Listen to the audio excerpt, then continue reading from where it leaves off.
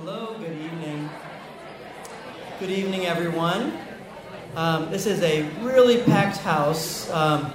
It's just an incredible feeling to know how many people are dedicated to be here and wanting to learn together as a community in this way. Welcome to Narrative Medicine Rounds. This is the first rounds of this fall. My name is Deepu Gowda. I'm a general internist here. I practice hospital medicine. And I'm the director of clinical practice for the program in narrative medicine. And what that is we're interested to think about how we can leverage what we can learn from literature and art, dance, creative writing, to think about how we might be able to inform and transform clinical practice. In this field of narrative medicine that we're all engaged in here, whether you realize it or not, you being here means you're part of the narrative medicine community. This field that we're all engaged in continues to expand. Currently we have a well-established required course in narrative medicine for all medical students at Columbia. We have electives in narrative medicine. We have a scholarly track in narrative medicine where students can go more deeply and do scholarly work in narrative medicine. We have now a firmly established, rigorous master's program in narrative medicine. And we're a couple of years into a Certificate of Professional Achievement in Narrative Medicine, which is an online program, several courses taught by the same faculty who teach the master's program. And the course is taken by people all over the world who are engaged in the methods that been developed here over the many years in narrative medicine. And what's interesting is that the work keeps expanding from the classroom to the real world, to the clinical space, right? And we are actively engaged in research, innovation, expanding in this way. And what's interesting is the CPA program, the Certificate of Professional Achievement, a large percentage of those people are practicing clinicians. So they're trying to figure out ways that they can engage with literature, engage in communities of learning to be able to think about how we can transform our own clinical practice so that it's more in alignment with listening deeply to patients. I have some good news to tell you. So there's the National Endowment for the Humanities every year puts on a lecture, the Jefferson Lecture. And it honors, it's the highest recognition of a lecture of someone who does scholarship in the humanities. And this coming year, they selected Dr. Rita Sharon to give that lecture.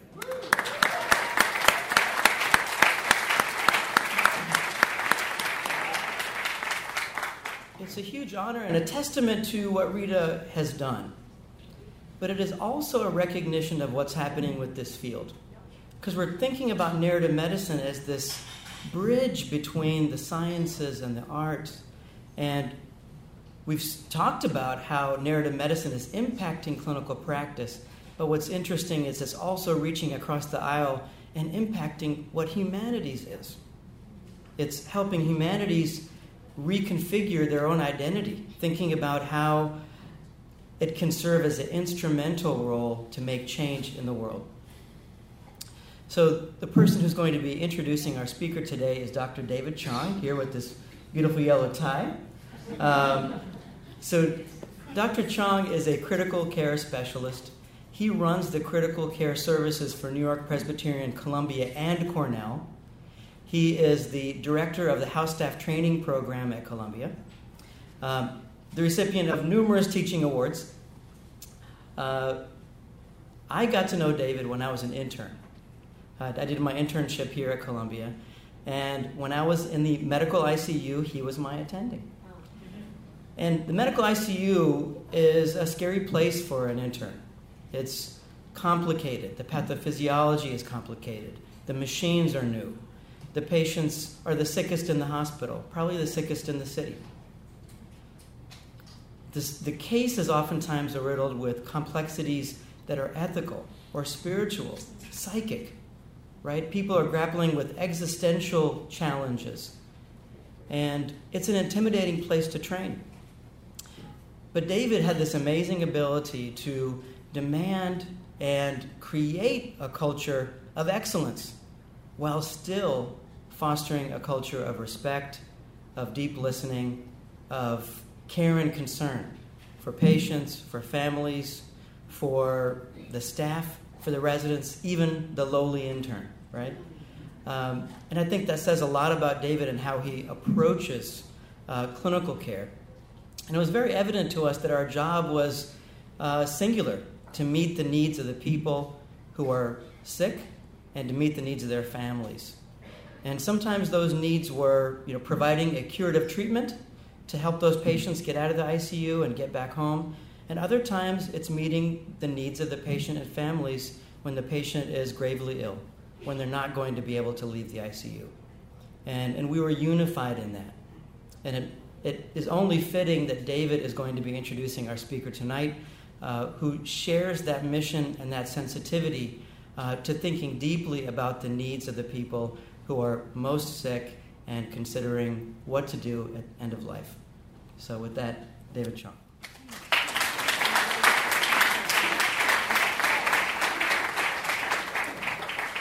Thank you, Deepu. I wish my mother were here to hear that. If you could repeat that, I could send it to her in Florida. It'd be wonderful. I have the distinct honor of introducing Dr. Haider Warraich, who has written a book. And it's about death, which is probably not the easiest thing to sell, but he was able to write this book before he was actually going to sell the book, which is remarkable. So I want to thank Rita for volunteering me to introduce him, because it really reads as an experience of his residency, but it's scholarly at the same time. So it's a beautiful amalgamation of his experience, mostly in the ICU around death, and how he understood death, and how it impacted his patients, and put it in a fashion that was not just human, but scholarly at the same time. There are over 600 references. So let me tell you a little bit about Dr. Warraich. He is an immigrant. He is a physician. He is a researcher, a writer. And like me, he's an immigrant from Pakistan. And in his short 8 years here, he's done probably more than I've done in my entire lifetime. And so he's accomplished much. And he is, I believe, the best of our field. What's amazing about him is that he came in 2010 to do his residency in internal medicine at Beth Deaconess in Boston. He stayed on to do 1 year of hospice, is when he actually wrote this book about modern death and how medicine has changed the end of life. He is married. He has a 2-year-old daughter now. I don't know how this is possible, that he could do all this and write a book. His wife must be a wonderful editor and a saint at the same time. He is now an advanced heart failure fellow at Duke, where he finished his cardiology fellowship as well. What's amazing about Dr. Warraich is that he has also been published in the New York Times. He's been featured in CNN, Fox, and PBS, which I don't think a lot of people have had that combination. He's written for The Guardian, The Atlantic, The Lancet. He's been published in the New England Journal. But the thing that was really impressive to me was he was on Terry Gross's Fresh Air. So that's impressive. And Terry has this way of making you cry. And he cried on Fresh Air. She got him to cry. And I remember listening to it. It was wonderful. I've read his book. And what's amazing about this book also is that you don't realize that it's taking you... he takes you through about 500 years of the understanding of death. He starts with the cell. And he somehow lets you understand autophagy and apoptosis without, falling asleep. And then he brings you all the way up to the social networks and talks about death. I really enjoyed reading the book. It was a pleasure reading it. And I think any clinician who works in the ICU would really love reading this, because it's about the patients. It's about the humanness of death. And then he gives you the context of where we are and how things are changing and the challenges that await us in the future. And so, as strange as it might seem, the book is really ends with hope. And he talks about discussion and about openness about death, as opposed to hiding it and sort of being afraid of it. And I think the people that work in the ICU welcome the discussion about death because it is a part of what we do. It's not the only thing that we do, but it is a big part of what we do, that death is not the enemy. It's not failure.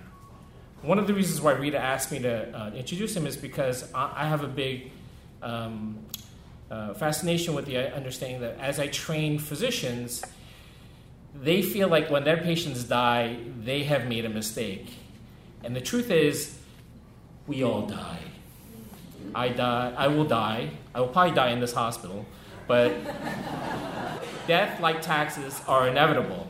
So when young physicians are at the end of the road with a patient, and they happen to be the one where they actually have to declare the patient dead, somehow it's their fault because physicians think that they have the answers to everything. And the truth is that it is bigger than us, and that it's not a failure. It is how we die that's so important. It's not whether we die or not. And so that's what this book is so much about sort of how it is that we die and why it is that we think the way we do, and perhaps we should change. So it is my pleasure to introduce a much younger and more accomplished man who decided to do cardiology, although he reads like he should be an intensivist. It's my pleasure to introduce Haider Warraich to the podium.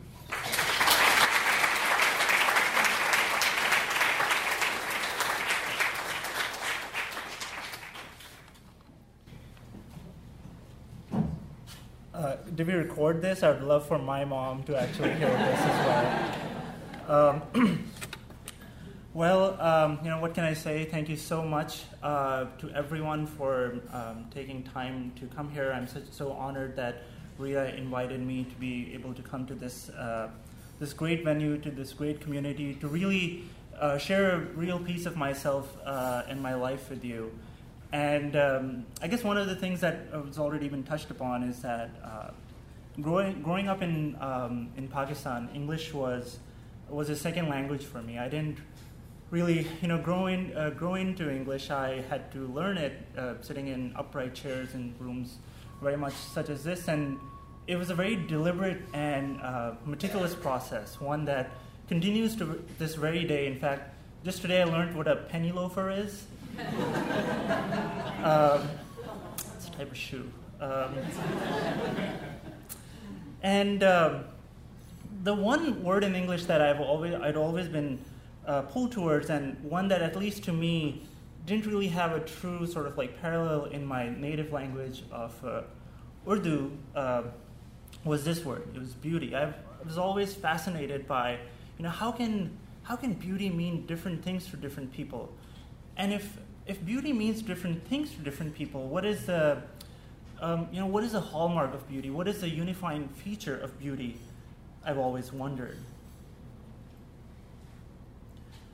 But before we try to answer that question, I wanted to talk a bit about something else which bears a lot of similarities with it. Something that many of us search for on an almost daily basis, and perhaps more so with the people in this room, is that we're always searching for meaning. We're always constantly asking ourselves, why do we do certain things the way we do them, why we do them, or why do we do them at all?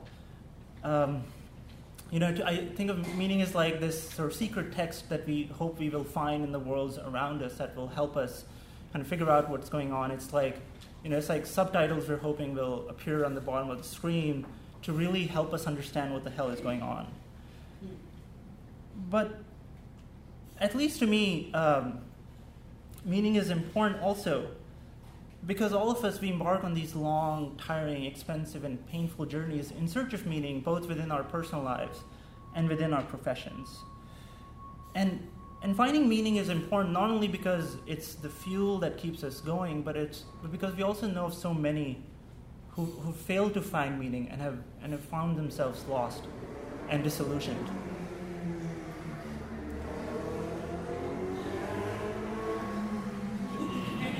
So even as we search for meaning in the world around us, to me, the search for meaning is an inwards journey. I don't think that meaning is a quality that exists in the world around us, but is a narrative that we find within ourselves and then paint the world with it.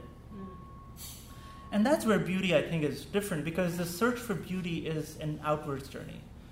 It is something that we hope to find in the world and in its inhabitants. And what is perhaps the most magical thing about beauty is, in fact, the fact that it can't be defined. And especially in our modern world where it seems like the only things that count are the ones that can be counted, I feel like beauty is such a compelling concept because it eludes any degree of quantification.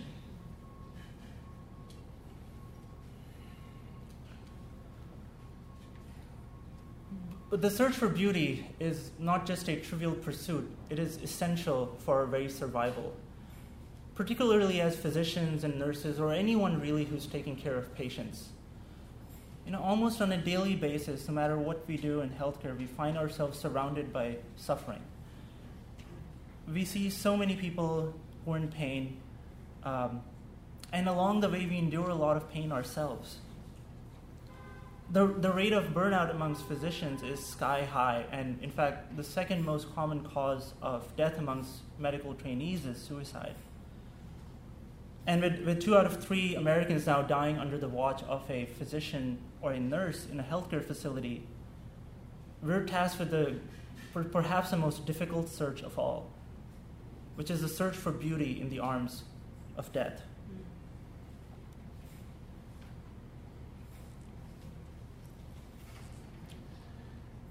Many here in this room have been searching for beauty without perhaps calling it as such.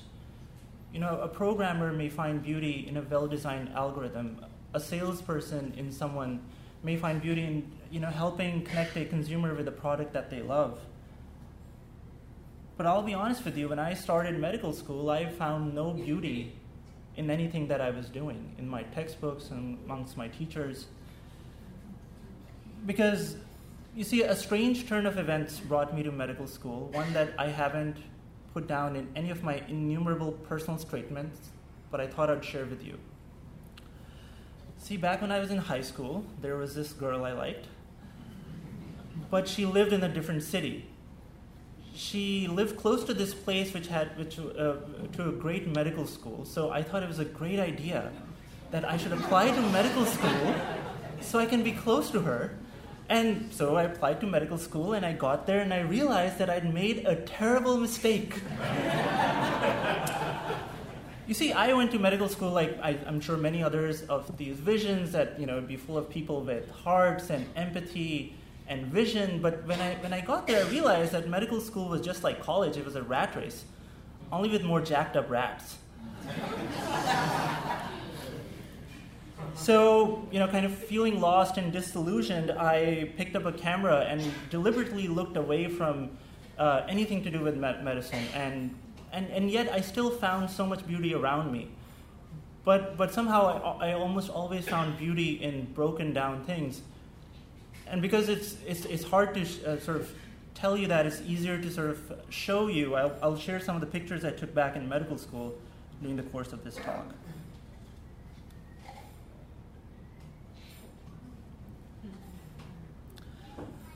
So even as I found beauty all around me in wheelchairs and broken down construction sites, clinical medicine just kind of seemed out of reach.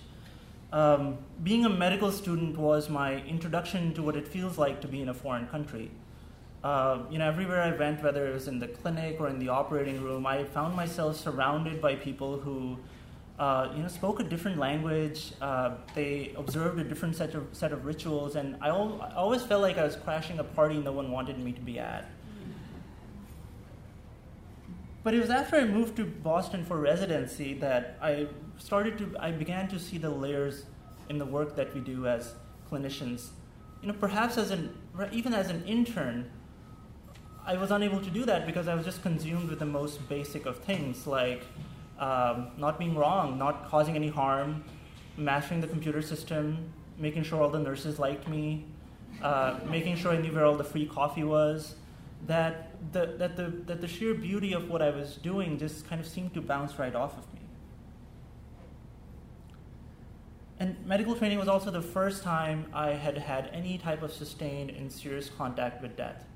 I mean, before that, I'd never even thought about death in a sort of serious way, and when the burden of the end of life fell on me, I was completely unprepared for it. You see, like so many others, and as has been alluded to already, I had been taught that death was the enemy. But if that was the case, everywhere I looked, I saw us fighting a losing battle. And such a weight can cause anyone to burn out and lose their way. And I felt like I was a witness to, these unspoken tragedies that occur when people die in the hospital.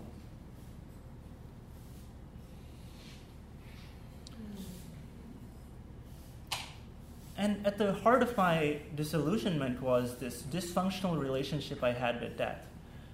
To me at that point, I felt like I had only two choices.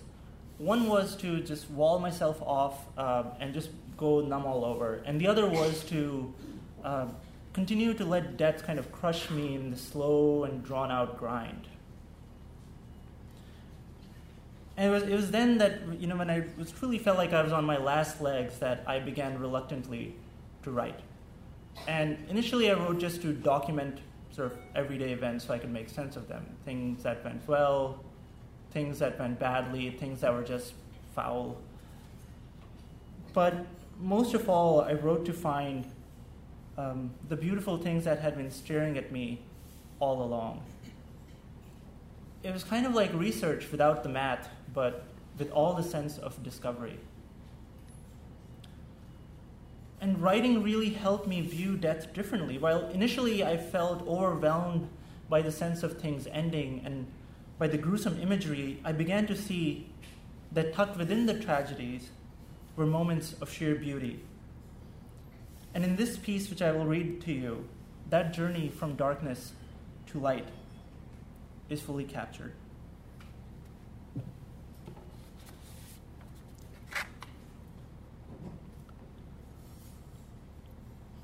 Before I was an intern standing in the middle of the night over a pale, motionless woman about to certify her death, I had a very different vision of what a person's final moment would be like.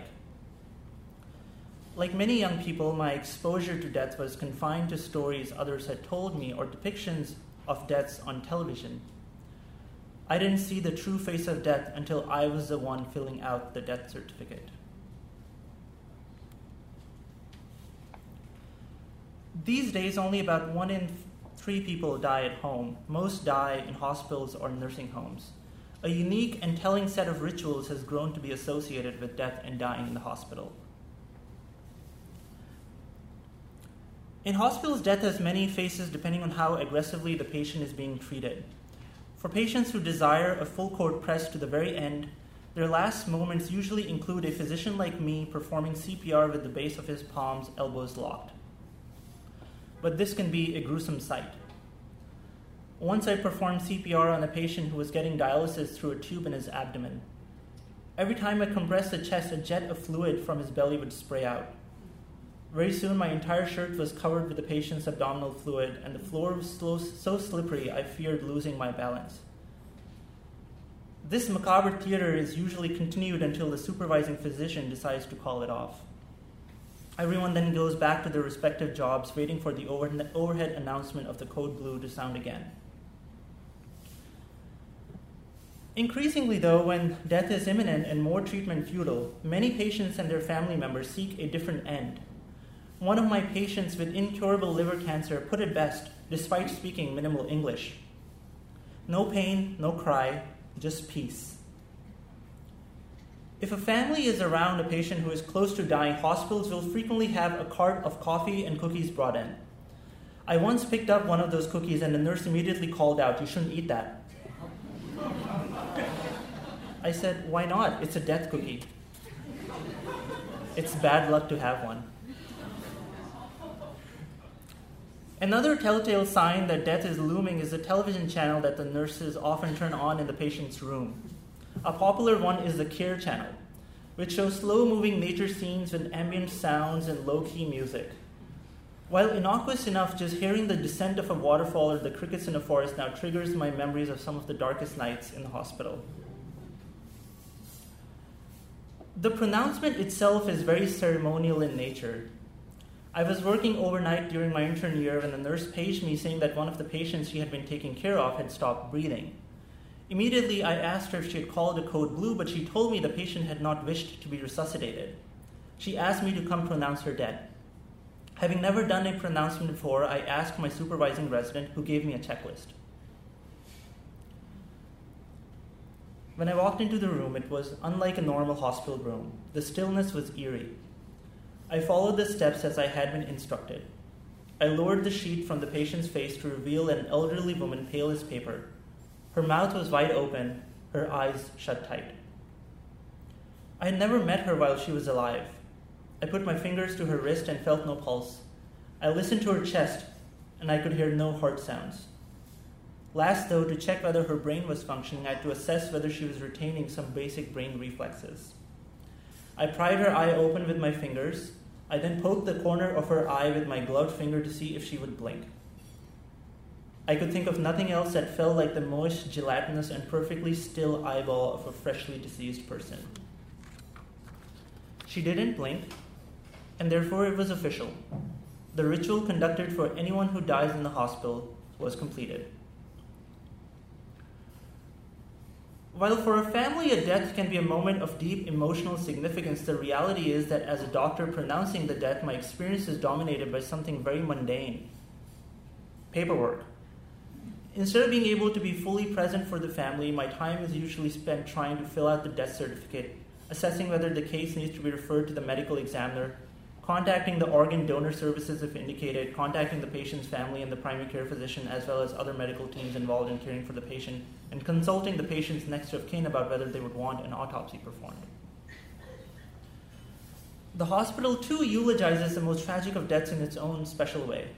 Deaths that are deemed to be either caused by some error or those that occur under unusual circumstances or carry some important learning point are presented to the medical staff in the form of a morbidity and mortality conference.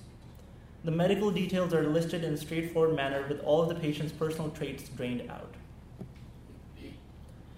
Much like the overarching experience of patienthood, the end of life has been sterilized. For most of human history, death has been an intensely spiritual experience. Frequently, some religious figure, a pastor or a shaman, would be at a patient's side at the end to help make it a deep and meaningful experience, not only for the patient, but also for his family and friends. These days, instead of a shaman, patients are surrounded by strangers in scrubs. Death, one of the most complex events that can occur in the hospital, is usually handled by the youngest physicians.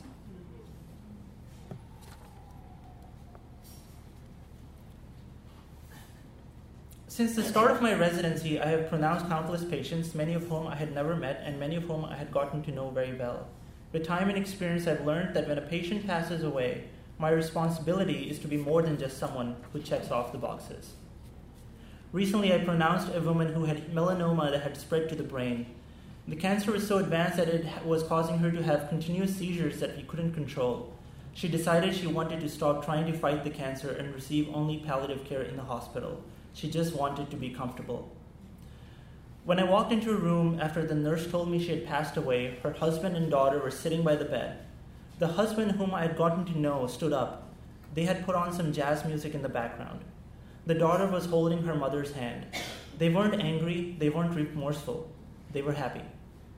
She's in a better place, they said. Her suffering is over. Usually in these moments, my instinct is to not linger, but this was different.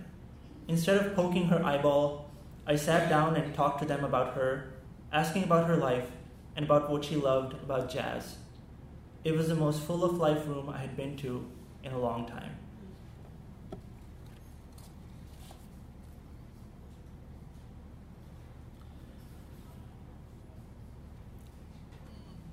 I realize now that this family had given me a gift. They had shown me that sometimes beauty is shrouded in the darkest of places. Writing really helped lift a great weight off my shoulders. Most authors have to go, looking for stories. Like Hemingway had to fight in the Great War or learn how to fight bulls, and all I have to do is just show up for work. And whether it's early in the morning when I'm trying to wake my patients up from their ambient-induced slumber, or editing copy-pasted notes in the afternoon, our patients' stories have a way of finding us, whether we want them to or not. And the single most important thing I've learned is that even though many times, we doctors, nurses, pastors, we can feel like we are bystanders to tragedy, we all have one special superpower. I found that not only can beauty exist in the arms of death, there are times that we can in fact create beauty at the end of life. And sometimes these moments occur spontaneously, such as the one that occurred between me and that family, but sometimes they require effort. And as I learned while I was writing this next piece, sometimes this search for beauty can be a shared journey, one that we embark on as a team and as a family rather than by ourselves.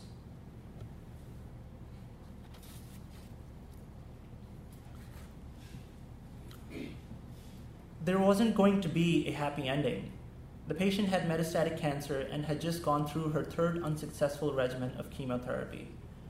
Now it seemed that everywhere we looked, we found disease. An X-ray of her belly revealed an obstruction in her intestines. A CT scan of her chest uncovered a pulmonary embolism. Her labs demonstrated that she had almost no white blood cells left with which to defend herself. When she arrived in the intensive care unit, she was delirious. I asked her the usual questions about her medical history and whether she wanted us to do CPR, but she didn't answer. I was just setting the clipboard aside when she raised a hand and told me in a moment of rare lucidity, "Doc, do everything you can. I need to make it to my daughter's wedding."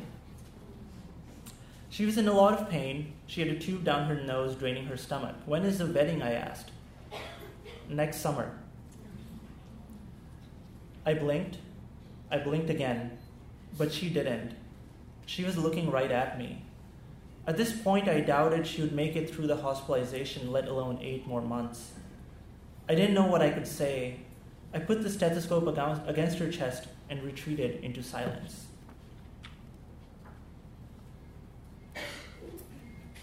I met Stephanie, her daughter, the next morning. She was 24, but was only 8 when her mother's cancer was first diagnosed.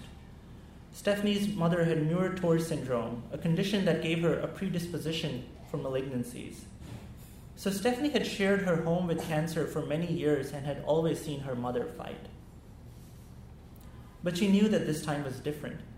The oncology fellow who had been treating her mother as an outpatient was the one to tell her that her mother was dying. Stephanie broke down but understood that there was no use denying it. The dream of a family wedding under the summer sun turned sour. Stephanie called her fiancé that morning. Crying, she told him the news, but he flipped the fatalistic script. Without hesitation, he told her, "I want her to be there too." And he proposed not only to have the wedding done sooner, but to have it done right there in the ICU. Our team was used to dealing with all kinds of crises, but handling a last-minute wedding was not one of them. While having more than one opinion on a medical team regarding how best to manage a patient is fairly routine, we received no pushback from anyone as we started to make arrangements for the wedding. Soon the whole medical team was involved. We sent a letter to the court to expedite the marriage certificate. A pastor and harp player were booked. The hospital cafeteria baked a chocolate cake, and nurses brought in flowers. And in just a few days, we were ready. My job was to make sure our patient's pain was controlled while also avoiding the confusion that is a side effect of narcotic pain medications. But almost miraculously, she didn't need pain medications for hours and was fully aware of everything that was going on. Looking at the bride and groom from her hospital bed, she seemed more comfortable than I'd seen her ever before. The whole day had an unreal feel to it. Everything felt like it slowed down. The sun shone through the windows and glistened on the bags of IV fluid. For once in the hospital, there were tears with no pain. It felt as if after all these years of chasing our patient down, even the cancer took a break. The next morning, the family decided to transition to hospice. No intubation, no CPR, nothing that would prolong life. It was all about trying to make the patient comfortable. In today's outcome-driven, efficiency-obsessed medical world, it's easy to forget that healing patients isn't just about treating diseases and relieving symptoms. There are things that doctors and nurses can do, meaningful interventions like helping patients fulfill goals or spend quality time with their families, that cannot be documented on a discharge summary or be converted into a blip on a screen. As a physician, I never liked the word miracle. I preferred to think in terms of medical outliers. And yet that day of the wedding did feel like a miracle. Physicians often share their patients' sorrow, but rarely their joys. No, we had not discovered the cure to cancer, but we felt that we had achieved something powerful, freeing, if only temporarily, our patient from her disease. One of the nurses, smiling through her tears, spoke to me after it was all over. It was magical, she said. None of the patient alarms went off.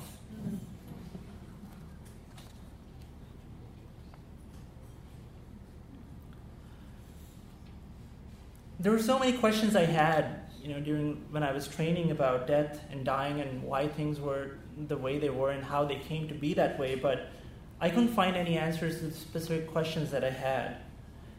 And this search led me to perhaps the most significant creation of my creative life. In my book, Modern Death, How Medicine Changed the End of Life, I tried to find answers to some of these very basic questions like, what is in fact a natural death? Has modern medicine actually increased how much we fear death? And how do patients use social media at the end of life? And one of the things that I learned while I was researching and writing the book was that even though we've gotten great at a lot of things, there are actually some aspects of care that we've regressed in. Religion and spirituality is just one of those things that is so important to our patients, yet as physicians we have a very difficult time talking about it. So in the book I looked at, I really kind of dove deep into this. I studied how all the major religions differed and how they treated patients at the end of life, and I sought answers to some of the most basic questions about how religion and spirituality interplay with patients, especially as death approaches. But as you will see in this next excerpt, which I'm reading from the book, the most important lesson I learned did not come from talking to senior physicians or from researching historical texts, but it came from an entirely different place.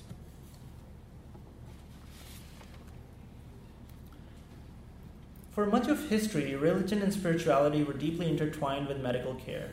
Physicians doubled as shamans and religious hymns doubled as prescriptions. In some societies, that distinction continues to be absent. I remember I was in a community clinic back in Pakistan, and a young man came to a family physician for erectile dysfunction. The physician, devout Muslim with a bushy beard, wrote a small paper in Arabic on prescription paper and handed it to the patient. When the patient struggled to recite it, he stopped him abruptly. "Say it from your throat, not your mouth. If you don't say it right, it won't work." The patient felt disappointed. Religion, like politics, while a force for good, also evokes impassioned beliefs. In many places in the world, religious differences drive massacres and genocide. While not all people talk about their faith, it remains important for most. Appropriately, perhaps, talk of religion has been taken out of the modern workplace, though many patients do suffer.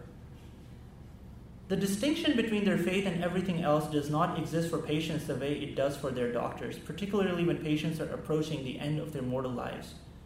The experience is akin to being trapped in a falling building. One reaches out for whatever can be held on to, no matter how frail or slippery. For people, death is as much about control as life is. Much as in life, sometimes we present ourselves with illusions of influence.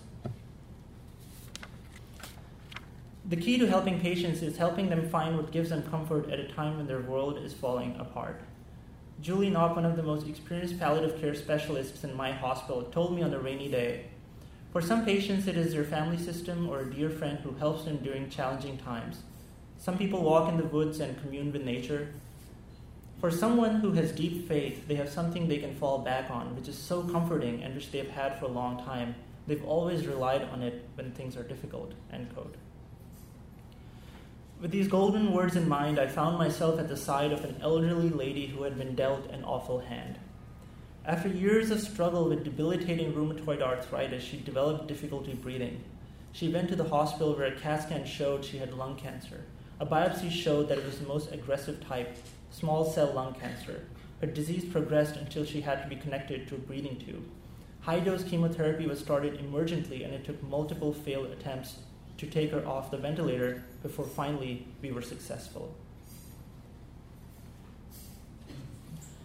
From underneath the fog of anesthesia rose a woman full of humor, full of wit, and full of warmth. She asked the ICU team, "So, what happens if I decide I don't want all this anymore?"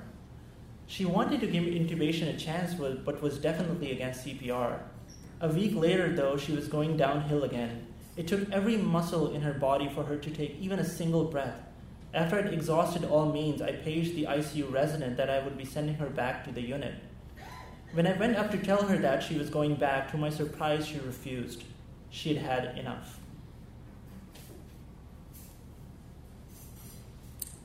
I didn't know what to make of what she was telling me. She was huffing and puffing, heaving until her nostrils fluttered.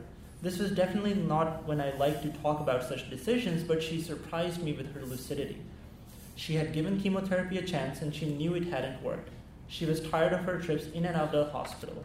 She told me that the rest of the team at the bedside, that she wanted to be comfortable and wanted to be left alone.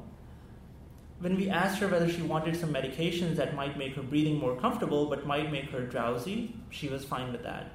When asked if she knew there was a chance she would not make it back home, she was completely unfazed.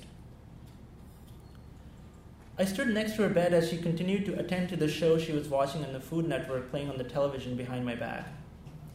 She was a frail woman with her hands turned in knots from her arthritis, wearing oversized glasses. She had a stylish haircut. If anything, she seemed too well composed, and it was a situation none of us were used to. "Do you want us to call anyone?" I asked. "No." "Do you have any affairs you need to tend to?" "No." "Does religion or spirituality hold any significance in your life?" I asked, and she looked at me with an almost incredulous look and replied, "No." "Do you want to talk to a pastor or priest?" "No."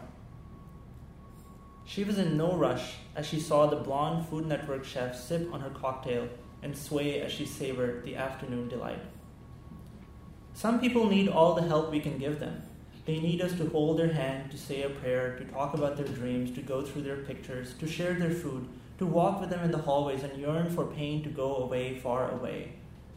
But there are some who don't need us at all, who are prepared to die as if it were the only thing they knew. So much of humanity's greatest endeavors were forged in the fires of fear, religion, medicine, and humor, to name a few. Yet to have someone look death in the face, stare it down with unflinching nonchalance, is still a sight that lifts the heart and testifies to the limitless strength all of us have within.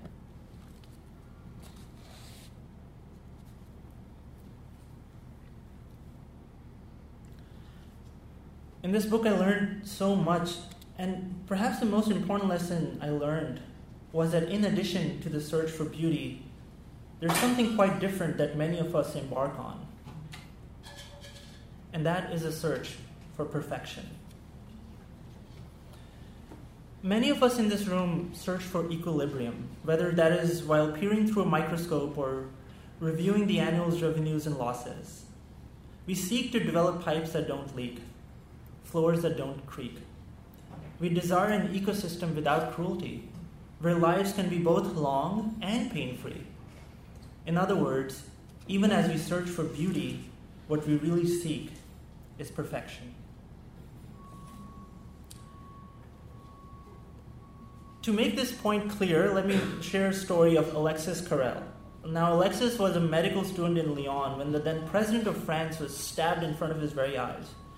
The president was rushed to the local hospital, but the surgeons there actually could do nothing but stare at the president bleed to death. And that's because they actually didn't know how to suture together severed blood vessels. Now, Alexis was distraught, but he actually didn't turn to any of his professors for answers. He knew they didn't have them. He, in fact, went to the most famous dressmaker in town and learned the art of suturing from her.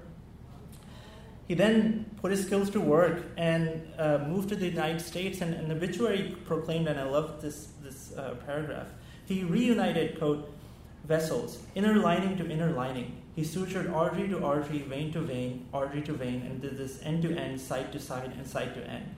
He used patch grafts, autografts, homografts, rubber tubes, glass tubes, metal tubes, and absorbable magnesium tubes. He transplanted the thyroid, spleen, ovaries, limbs, kidneys, and even a heart, and so proved that surgically it was possible and easy to transplant organs. And in 1912, Alexis Carrel became the first American Nobel Prize winner in medicine.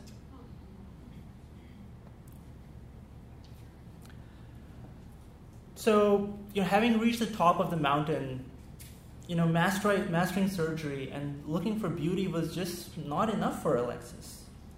He now sought perfection. Specifically, he sought to conquer the greatest imperfection of all, death. Carrel believed that left in a perfect solution, a cell is inherently immortal.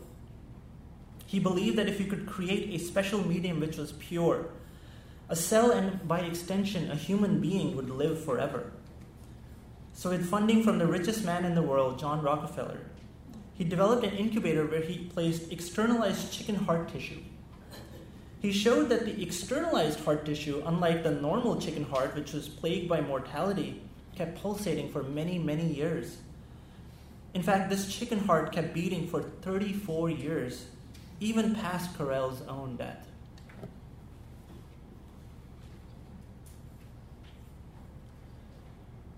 Carrel, though, for all his talents, was actually a fraud.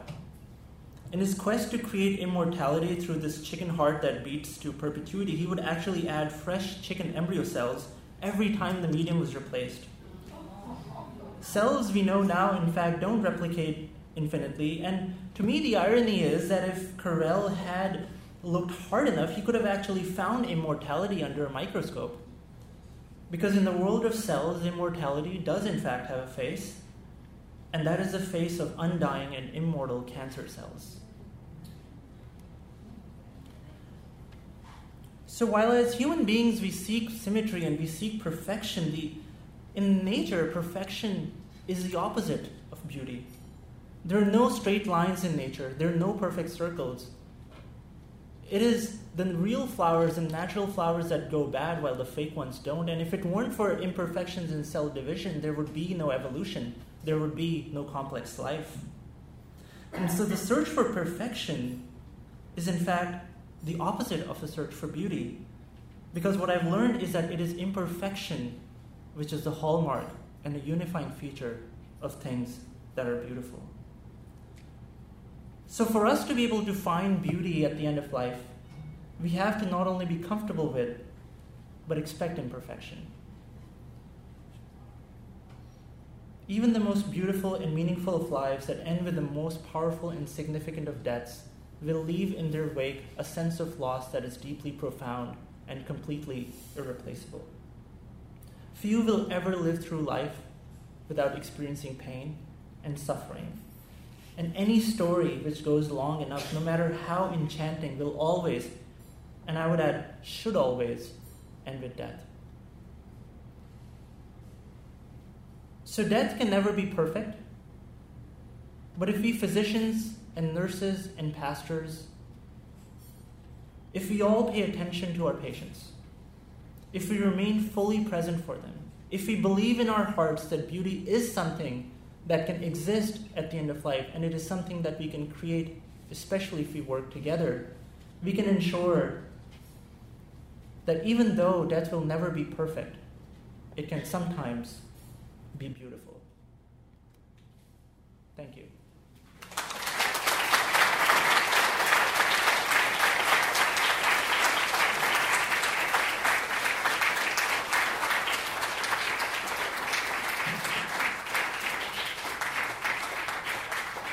Thank you so much, Dr. Warraich.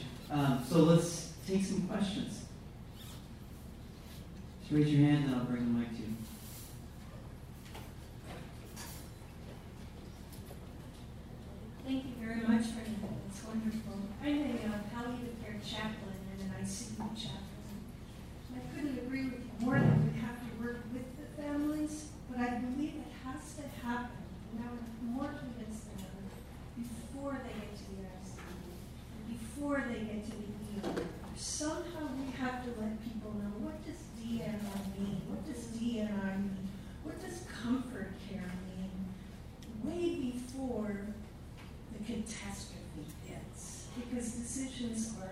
if you don't have the language, how do you make the decision?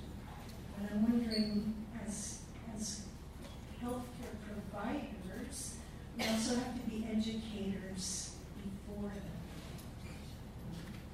So families can be with us.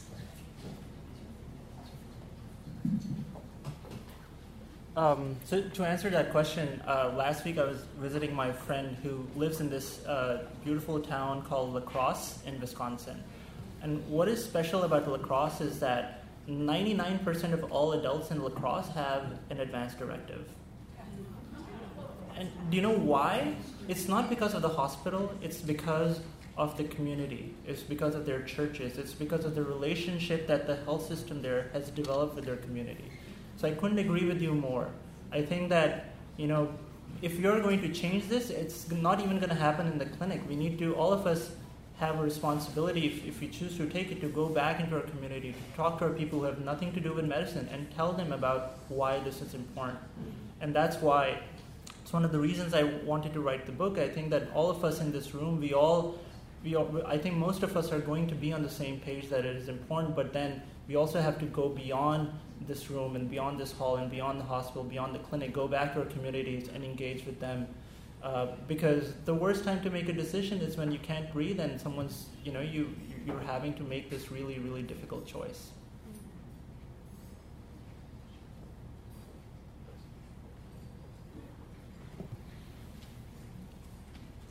Thank you so much, Doctor.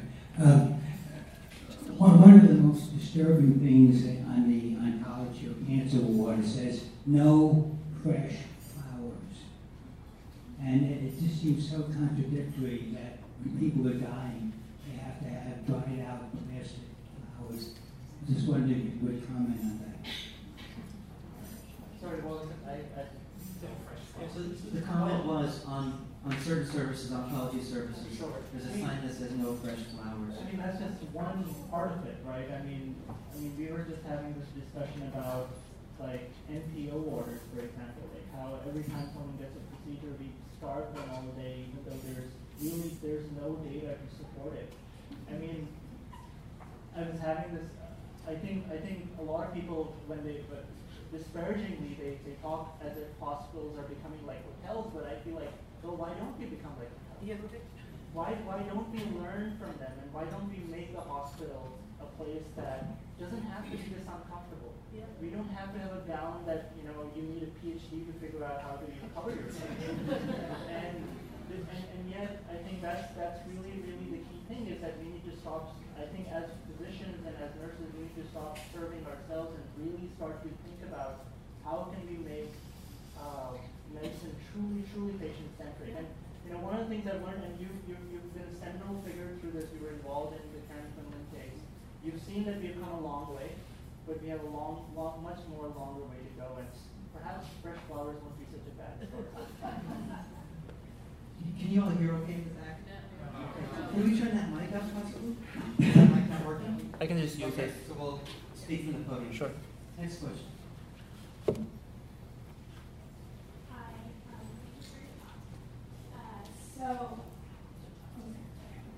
So you mentioned something towards the beginning that I found really interesting, in which you said that as an intern you found the burden of end of life kind of fall upon you. As you progressed through your journey and experienced more in the clinical settings, do you still feel it is a burden upon you? And if not, how would you advise medical students or residents and attendees who do feel it to be a burden to kind of change their perspective on that? I mean, I think that's such an important thing, and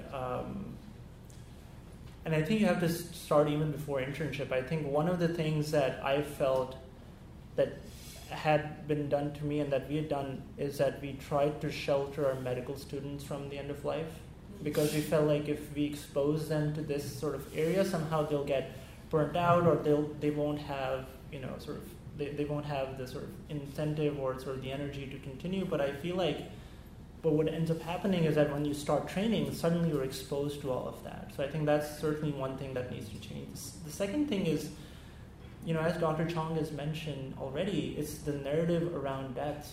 if we keep training ourselves and our students and residents that death is the enemy, we're going to lose every single time.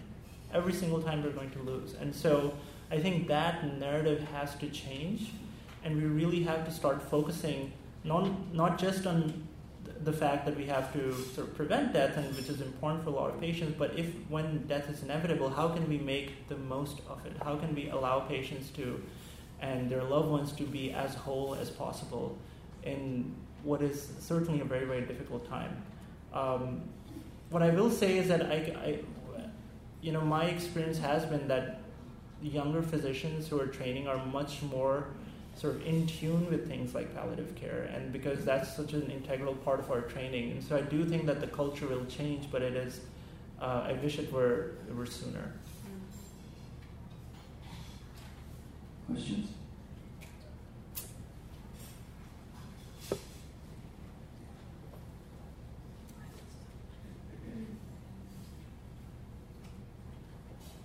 Thank you, Doctor. So I really appreciate what you have to say. I spent my entire career I was trained as an art director, graphic designer. Everything that I've done is to bring beauty to culture change. And how do you get people to aspire to something so that they will shift their thinking and possibly find something which is difficult, attractive? A couple of years ago, I took myself off the grid because I've been looking at death as a topic, as an aging adult, and saying, this is just unacceptable. It's really ugly. And we need to develop a lexicon and a visual to make it approachable. And for us to be able to design something which looks so nice, and it's up to us, but you need to visualize what it is. We need to visualize what a good death actually looks like. And for everyone, it's very individual. I took myself off the grid and I said, I need to figure this out. And I developed a website called Revival, B-E-V-I-V-A-L. And what it means is to revive, to be and to stay, right? So it's revival. And people told me I was out of my mind. And what is happening now is so exciting to see people like you, to hear people like you talk about this, because it is, how do we make something so intangible, tangible, and personalize it? So I thank you. Thank you for, I think, in some ways, I'm not one of those who is always yearning for nostalgia, but my grandmother, when she died in Pakistan, she died in the village, and her body was there, and all of us saw it. But what has happened here is that we don't see, not just a good death, we don't see death at all in the community as it's something that's really been sort of become so complex, it's become so technical, it's almost like you need a medical degree just to die. I think that what we need to do is, I think as a community we need to talk about it more, but I do want to take a step back as well, because one of the things is that death has been the most taboo subject in the history of humankind since we've been here.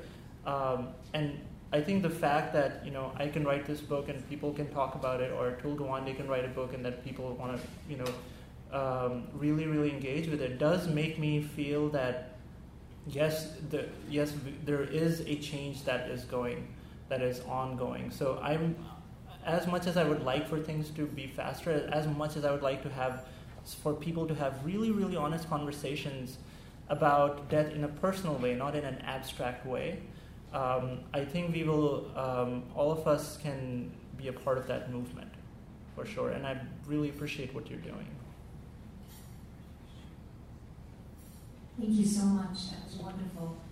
I'm a narrative medicine master's student, and I'm a sleep activist, advocating for healthy sleep as a basic human right. And I'm wondering, I've been writing a little bit recently, and I'm wondering if you've ever pondered our culture's fear of sleep as a mirror to our fear of death. Well, I know in the hospital we aren't good at letting people either die or sleep. So, but certainly you would think that, I think this is what makes, for a conscious being, for a sentient being to imagine its own lack of existence seems like an oxymoron. It's almost like people can't imagine not existing, even though we kind of do it every day at night when we sleep. But yet it remains such a foreign idea that how can we not exist? Like how can our soul not exist, even though we kind of do it all the time? I will say that you're probably thinking about this on a much more advanced level than I am. But I do think that in some ways I fear euphemizing death. I think the way forward is actually to talk death for what it is. I think the more we try and use words like passed away or went to the next plane or whatever, I think we should just call death death. We should just talk about it as it is. We should stop it from hiding behind metaphors. That's my own personal bias, because I think that we've taken it to such an extreme that, when we actually use the word death in front of a patient, it's like they've never heard that word before. But I do think that that's a very, very fascinating concept. Yes, ma'am. Hello. I had a question about, we as a society and as normal people think that dying is also a failure on our part. We're not being able to live longer, or when we see our loved ones die, we sometimes just feel like we have nailed them. But I know, I have a chronic illness, and that's been affecting me and my family for a while. But how do you how do you weigh, life with chronic illnesses and death? Since sometimes I feel like on a hard day, like dying would be a lot easier, since life with a chronic illness is so difficult. And how can you relay that information to a newly diagnosed patient? Well, thank you so much for sharing that. I think this goes to a previous question about how do you alleviate the sense of failure that people feel when we talk about death. And I always talk about focusing on the process. So if a bad thing happens in the hospital, if for example something bad happens, a patient dies, well, did I try my best? Did I do what I was supposed to do? And were the pieces in place that let me perform to the best of my abilities? That's I think what we need to focus on, because we can't always affect the outcome. In the best of hands, in the best caregiver's hands, in the best person's hand, illness will one day, will succeed. No matter how good your medical team is, no matter how good your medical training is, no matter how much you care for yourself or others care for you. But what we can do, and the only thing we can control, is the outcome. Is the process. And I think that the more we shift towards that and the less we shift towards the outcome, I think the more we can kind of move away from thinking of that as a failure, because we have to do better. As a fellow, if I have a patient who's a heart transplant patient, a recent patient passed away, and I kept going back and I kept going back and I kept thinking, what did I miss? What did I miss? What did I miss? I think it's natural to feel that way. But in the end, we did everything that we could. We didn't drop the ball because we don't want to fail someone else. So I think the more we focus on the outcome, the more we focus on the day-to-day things that we need to do. Are we doing those right? I think the more we can be less affected by the outcome, which truly none of us can control. Okay, we'll take a question here, and then questions in the back after. Hi, thank you for your talk. My mom gave her body to this hospital for the anatomy students, and this narrative medicine program had a lovely ceremony for the families of people who did that, so I wanted to acknowledge that. Anyone here is in charge of that program. But I also had a question about the role that the sort of, you might call it medical, hospital, insurance, industrial complex or whatever. What role, if there's a way that you're thinking about working with that whole thing where everything has to be quantified down to the last speck, and if it plays a role in, there's no thing to check off for dying or I don't know. I think some of it is inevitable, and I'll share. So the first guy who, for example, developed sort of catheters to help open up arteries, he did it in his kitchen sink. Every time he would have a patient, he would make a new thing for each one of his patients. And when that technology developed, and just like medicine, it went from being this cottage industry to being like this huge empire. Every fifth dollar in this country goes to healthcare, and so the bigness comes in the way of some of the things that you're talking about. But I do think that things like I think a lot of physicians and kind of poo-poo on things like patient satisfaction. But I think those are important things. I think those are metrics of how well are we communicating. They may not be necessarily related to outcomes, but certainly the more, I think we can come up with a system in which we can measure these things. Why can't, if only we asked the question. I think if we do start asking patients and their caregivers, would you refer this hospital to someone else? Would you refer this to a family member after your experience? If we even actually, so right now, Medicare assesses the experience of patients through this survey, and the only patients who don't get assessed are patients who die. And I think that's a big gaping hole. It doesn't make sense that the patients who had the most sort of intense exposure to the healthcare system were not actually assessing their experience and then sending it back to the hospitals so that they can improve what they do. But I do think that we can find a way in which we can be humane and we can measure it and then we can implement it so that we can change. I don't think that we can have a system in which we don't do that, just because of how big healthcare is and because of how many different parties are involved. Thank you, Dr. Warraich, for your presentation and investing your time to us. This question, my name is Jonathan. This question also partly comes from Pete Fusco. The question is about how to communicate death to our patients, because in your presentation you discussed how your patient wanted to go to her daughter's wedding, but you stayed silent.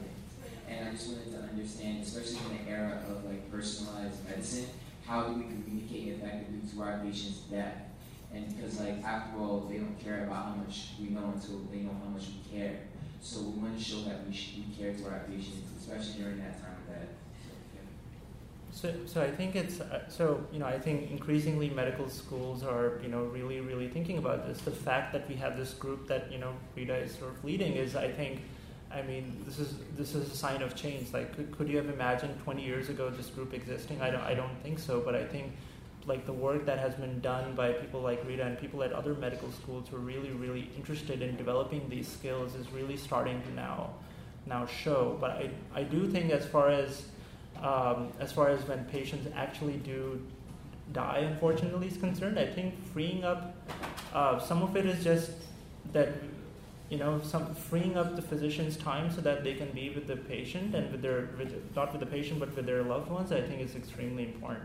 A lot of times when these things happen, you're in the middle of the night, you have 60 patients you're covering, and if a patient dies, there are 5 other patients who are sick who need your help. So I think coming up with a systematic way to not only create time for clinicians to just be present. We don't have to do anything special. We just have to be there. And the families need to know that we were there and that we tried everything if in fact the patients were full code. And I think that makes a huge difference. So the example of this is there was this interesting trial that was done in France in which they wanted to see what was the effect on family members if they saw their loved one getting CPR or not. So there are 2 groups. In one group, the family members witnessed CPR, and in the other group, they did not witness CPR. They were sort of shielded from it. And the families that witnessed CPR had actually less PTSD, less depression, less anxiety, all these things, because they felt like, well, everything was done. But also B, one of the things that was in the sort of, not in the main paper, but in the protocol, was that the families who witnessed, they had a special person who came to them and spoke to them afterwards. They spoke to them not only then, but after like they had left the hospital. And that resulted in them having less sort of trauma. I don't think it was an act of seeing CPR as much as knowing that someone cared and was there and was a witness to whatever they felt. So I think we can do that both sort of systematically, but also at a personal level when we are training clinicians and students. Thank you. Question here? Thank you so much. I found myself being a little emotional as I was listening to you. What I connected with most was about when people think that death is an enemy, think of it as an enemy. I had a sister who passed away some years ago and had left two teenage children, which my husband and I became guardians and took care of them. But her sickness was of embarrassment and of concealment. And so one of the things that you said is that healing is not just to talk about the disease. It's not like as though someone, a doctor or a nurse fills out discharge papers, It's about being able to talk to the person while they're going through what they're going through, whether they're going to live or they're no longer going to be with us on this earth. And one of the things that moved me is that it caused the concealment and the embarrassment, caused the children to harbor those kind of feelings too, so then they could never really get through. I mean, this is years, and I'm sitting here with tears in my eyes listening to you because I just received something that helped to bless me. And so I just wanted to say thank you. Thank you very much. Thank you for sharing that. Let's take one more question. Thank you, Doctor, for your talk, and I very much look forward to reading your book. One thing I wanted to say is I come here not as a physician, but I had a period of about 10 years where I was a caregiver and an advocate for 3 family members who were in the hospital almost simultaneously. And I truly appreciate what you talked about, changing the narrative around death. And one of the things, I guess, that I want to point out for anyone here who is in medicine is that obviously we're talking about death as not the enemy, but when we encountered 1 or 2 physicians who gave permission to the families and to those who are struggling, the patients, to not fight anymore, it was incredibly liberating and freeing. I think the culture of medicine and the culture of our society is to fight, and that is why we think of death as the enemy, particularly, I think, in medical school, because you're trained to do everything possible to save someone. And I think it's so important, as the palliative care specialist mentioned, that it's even in the community, we have to learn that it's okay not to fight at a certain point. And I witnessed my grandmother in particular think she had to fight for us or for other people, even when she did not want to. So I think changing that narrative is community-wide. But I also just wanted to ask you about hospice. So I had an incredibly beautiful experience with hospice on 3 occasions. And the training in hospice is very patient-centered. And there was a real understanding of giving that permission and making the patient's voice heard and making them comfortable, and also attending to the family in a very, I don't even want to say nurturing, but in a very just whole way. Just eyes focused on them. And I'm wondering if there's any training that hospice workers are given that could also be done in for physicians as well. So that there is that knowledge that at a certain point fighting is okay to stop. I think some of it is, so I agree with you, and it's striking how many people use the word palliative care and beauty and hospice together. And I try not to be prescriptive. I don't tell people this is a good death, this is a bad death, but I've certainly seen that. I think some of it is just selection bias, that the people who go into hospice care are truly people who believe in that, and that they believe that that is the right thing to do, and that there's no shame in not trying to get the latest chemotherapy or whatever, or experimental trial. But I absolutely agree. I mean, I think that so many times the caregivers are right in front of us, and we don't see them as clinicians, and they're struggling. And certainly as the intensity of treatment grows, that caregiver burden actually goes up. I do think that now the idea of caregiver burden has become sort of an established thing. Certainly when we are sort of rounding on our patients, we're seeing them. We have a lot of patients who have mechanical assist devices, patients who have been transplanted. We are really, really attending to the caregivers too, because we know that our success and the patient's success depends on how well the caregiver can cope and can be. So I do think that it is changing. There's a rich body of literature now. There's a lot of research in this area as well. So I do think that it is getting better, but a lot of times they suffer silently and no one even pays attention. Let's take one more question.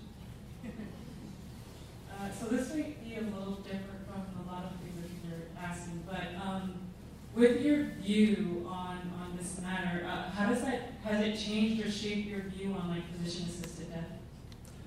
So when I wrote the book, I was writing the book, and it was at that time that physician-assisted death went on the ballot in Massachusetts, and most of our physicians at that time, the senior physicians, they were very opposed to it, even though sort of the public was kind of a bit, it was 50-50, it was narrowly defeated. So I went in really not feeling like it was the right thing to do, and yet the more I read about it, the more research I looked at, there's so much data that's come out of Oregon. The first thing I realized in the book is that death really sucks, right? And so if someone is dying and someone is terminally ill, why should it is not a question of whether they're going to die or not. They're going to die, and if they want to have some semblance of autonomy on what that would look like, who am I as a physician to come in their way? So it was actually during the course of the book that I came to the realization that I think that especially if you look at how the laws are designed in the United States, you need to have a terminal diagnosis, you need to make sure you have no psychiatric illness, you need to have 2 physicians look at it. A third of patients never use their pills, because to them, just knowing that if things get out of hand, that they have a way out is, I think, empowering enough. So for me, through researching the book, writing it, and then following it, I strongly feel that if someone is terminally ill and they're going to die anyways, and they want to control the circumstances of that, what that death is going to be like or when that's going to be, I'm supportive of that. Dr. Warraich, it's evident kind of for everyone in this room that you're exploring these topics in earnest, and it's very humbling and enriching to be a part of this conversation with you. And you're also someone who has brought together the roles of writer, of scholar, and clinician in a way that truly embodies what we're trying to foster in narrative medicine. And I want to thank you for shining a light on this topic that I think remains in the dark for most people, most communities. And if we're able to shine some light on this topic, we might be able to actually grapple with it and bring about situations that allow some healing for patients and families. So join me in thanking Dr. Warraich.